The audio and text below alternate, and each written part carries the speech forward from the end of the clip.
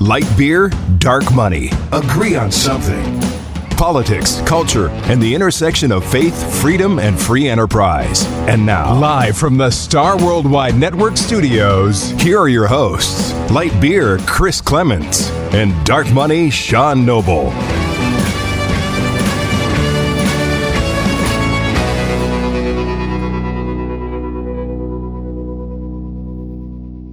Welcome back to another episode of Light Beer, Dark Money. I'm Sean Noble. And I'm Chris Clements. And we are in the midst of the year-end.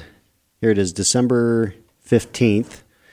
And the year-end rush for our esteemed politicians to leave Washington. Yeah, so the government runs out of funding tomorrow.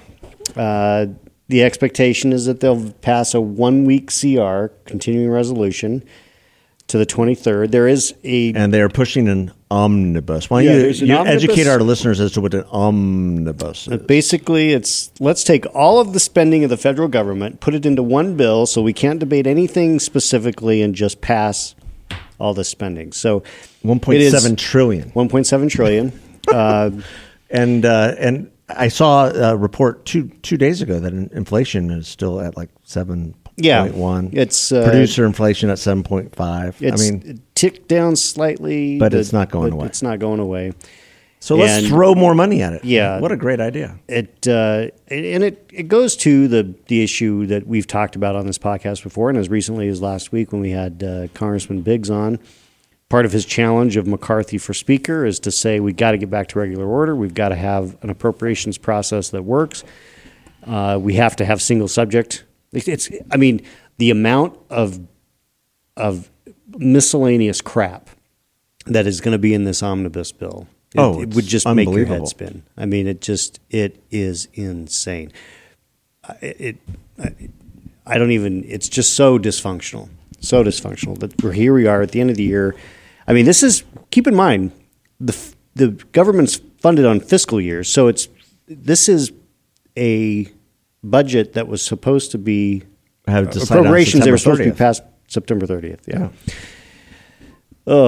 So we'll have this monstrosity of a bill. It will pass because nobody wants a government shutdown, and then we start the new Congress with their hands tied behind their back. Because what are they going to do? Now they're touting, what they're saying is, at least this is Mitch McConnell from what I heard from his speech or his press conference yesterday, is that they're really focusing on the military. They're really focusing on this 8 to 9% increase in military spending because the military has not had what they needed for several years after some consistent CRs.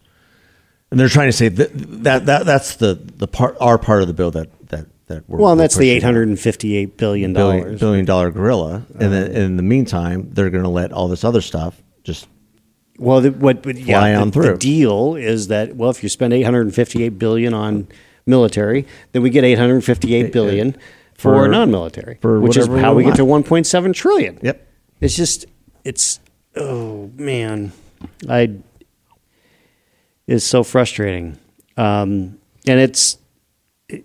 I don't know. Ultimately, the solution is going to have to be that Congress reforms itself. I think that, whether Biggs has a shot of actually becoming Speaker, which is a long shot. It's pretty slim. Maybe. I appreciated his optimism, and I appreciate the fact of what he was arguing, that we can't continue this cycle, and if we just continue to elect the same leaders, we're going to continue this cycle. Well, even if they do, so if McCarthy gets elected, if there are concessions that he has to make to the conservatives, that's a good thing. Because we've got to get some transparency in the process. Well, I think the biggest sticking point is what I just read yesterday is the motion to vacate. Yeah. Educate our listeners on what that is. Well, a motion to vacate is a process in which one member can call a motion on the floor to vacate the office of the Speaker or vacate the seat. It is a rule that's been a part of Congress since the beginning, and it was used to take down John Boehner when he was Speaker. When Nancy Pelosi became Speaker, they changed the rule. They did away with it. Motion to vacate. And obviously, that makes her position very safe because can't get called into question. And with McCarthy coming in with a very narrow majority, the idea is to keep that rule from, coming back. Well, conservatives are like, we think that that's a good pressure point. You need to be under that threat so that you don't just log roll us on policies and issues and rules that we want. So, and torpedo some of our members. Yeah. And, the institution's had that for 200 plus years. And then Pelosi takes it away, and McCarthy's like, I don't want to bring it back.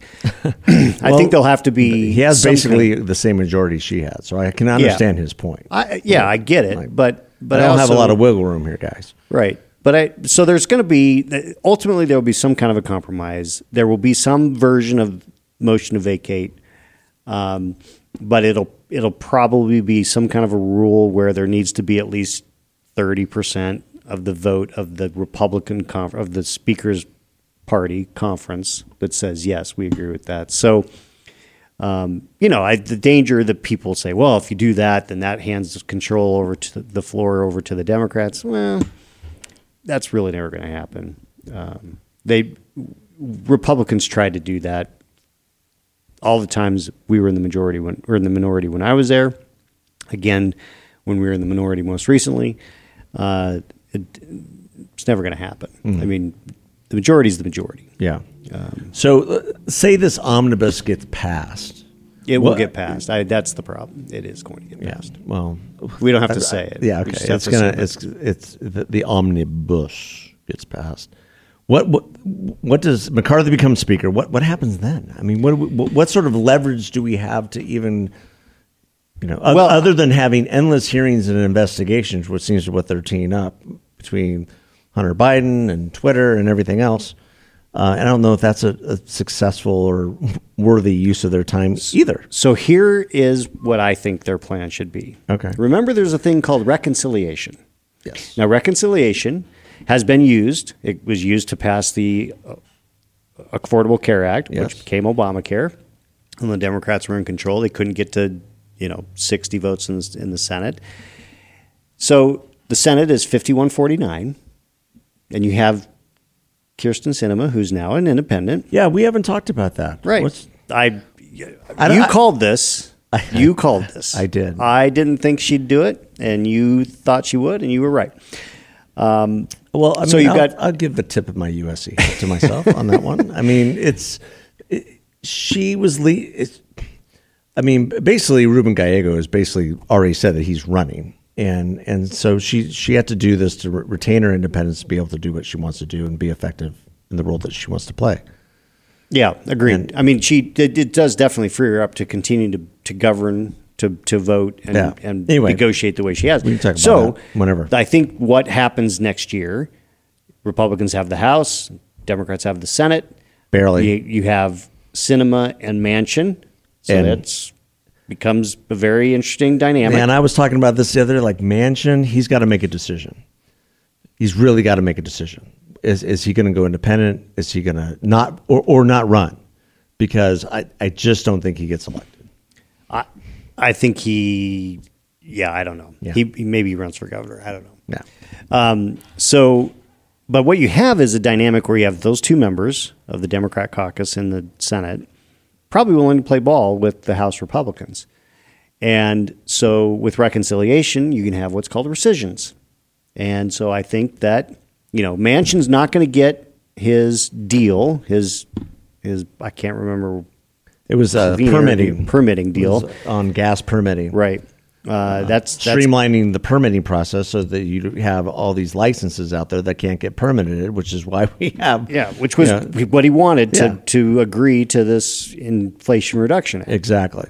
Now he's not getting that. So and then our own Raul Grijalva put a big stop to it. Yeah.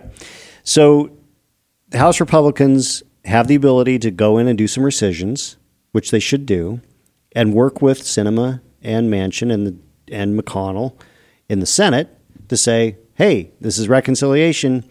We need to pull back some of this crazy spending. And I think Manchin and Sinema are in a pretty good position to say, hey, yeah, we're independent thinking. We can do this. I mean, the Democrats will go crazy.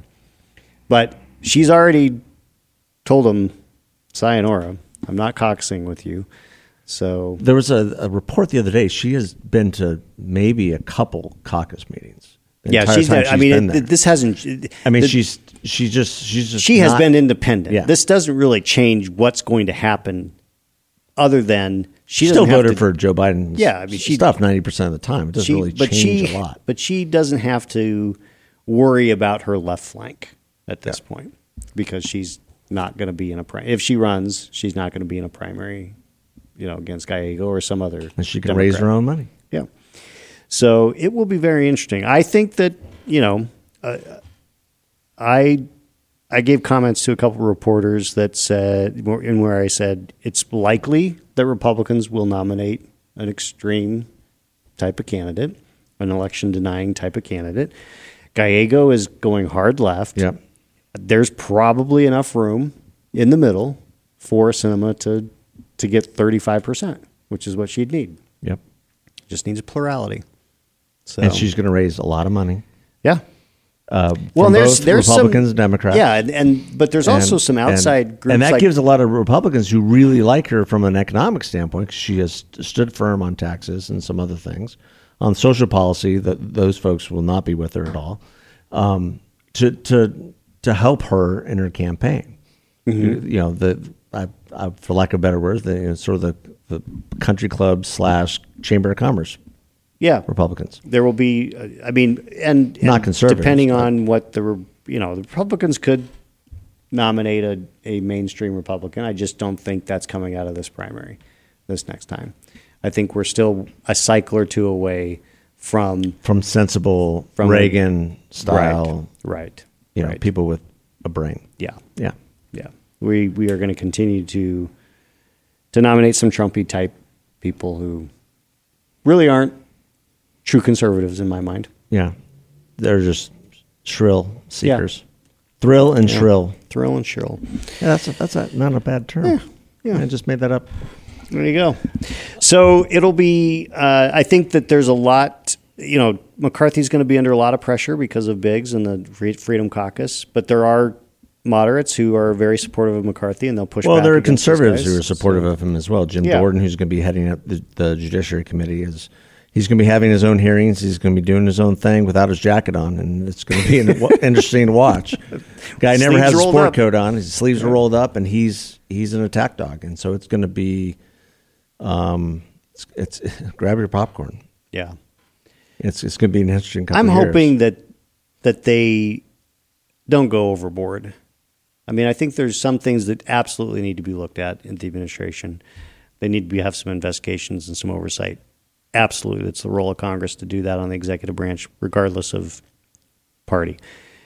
But I think there's always the risk that it just pushes a little bit too far. Well, I think on the Hunter Biden laptop, Joe Biden, that's going to flesh itself out over time. I think if they go full bore on that, that might be a mistake. Because the president, regardless of how corrupt he is seen as a sympathetic figure. I think going after Mayorkas on the border and going after Dr. Faustus on the origins of COVID and all the lies that he's told over the last 3 years, those are easy wins. Well, those are really easy wins. Well, but they go to the point. Hunter Biden's laptop is not critical from the standpoint of what's the future of America look exactly. like. It's looking backwards. You look at the border, and you look at COVID response and origins. Those things have real effect today on people's lives now and in the future. So those things do need to be investigated, and the oversight does need to be put in place on that front. So, yeah. Dr. Fauci wants you to wear a mask again. Just let you know. Even though he doesn't. Whatever. Dr. Fauci. Whatever. I'm just so over that. That's an even better name. I just came up with that. Dr. Fauci. Fauci? Yeah, Faustus and Fauci. Yeah. That could work. Soul to soul. It will be interesting to watch that. So we'll be back next week. We can give you an update on the CR, the Omnibus. Yeah. That kind of thing.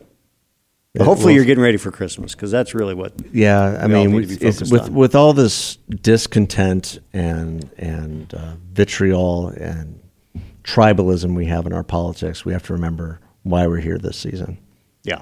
And that's because God came down to earth. Right? Exactly. So we'll have more to say about that next week. Yes, we will. We have special guests next week, and we'll be talking about Christmas. Good. All right. Well, thanks for listening, everybody. All right. God bless. Have a great one. Fight on. See ya.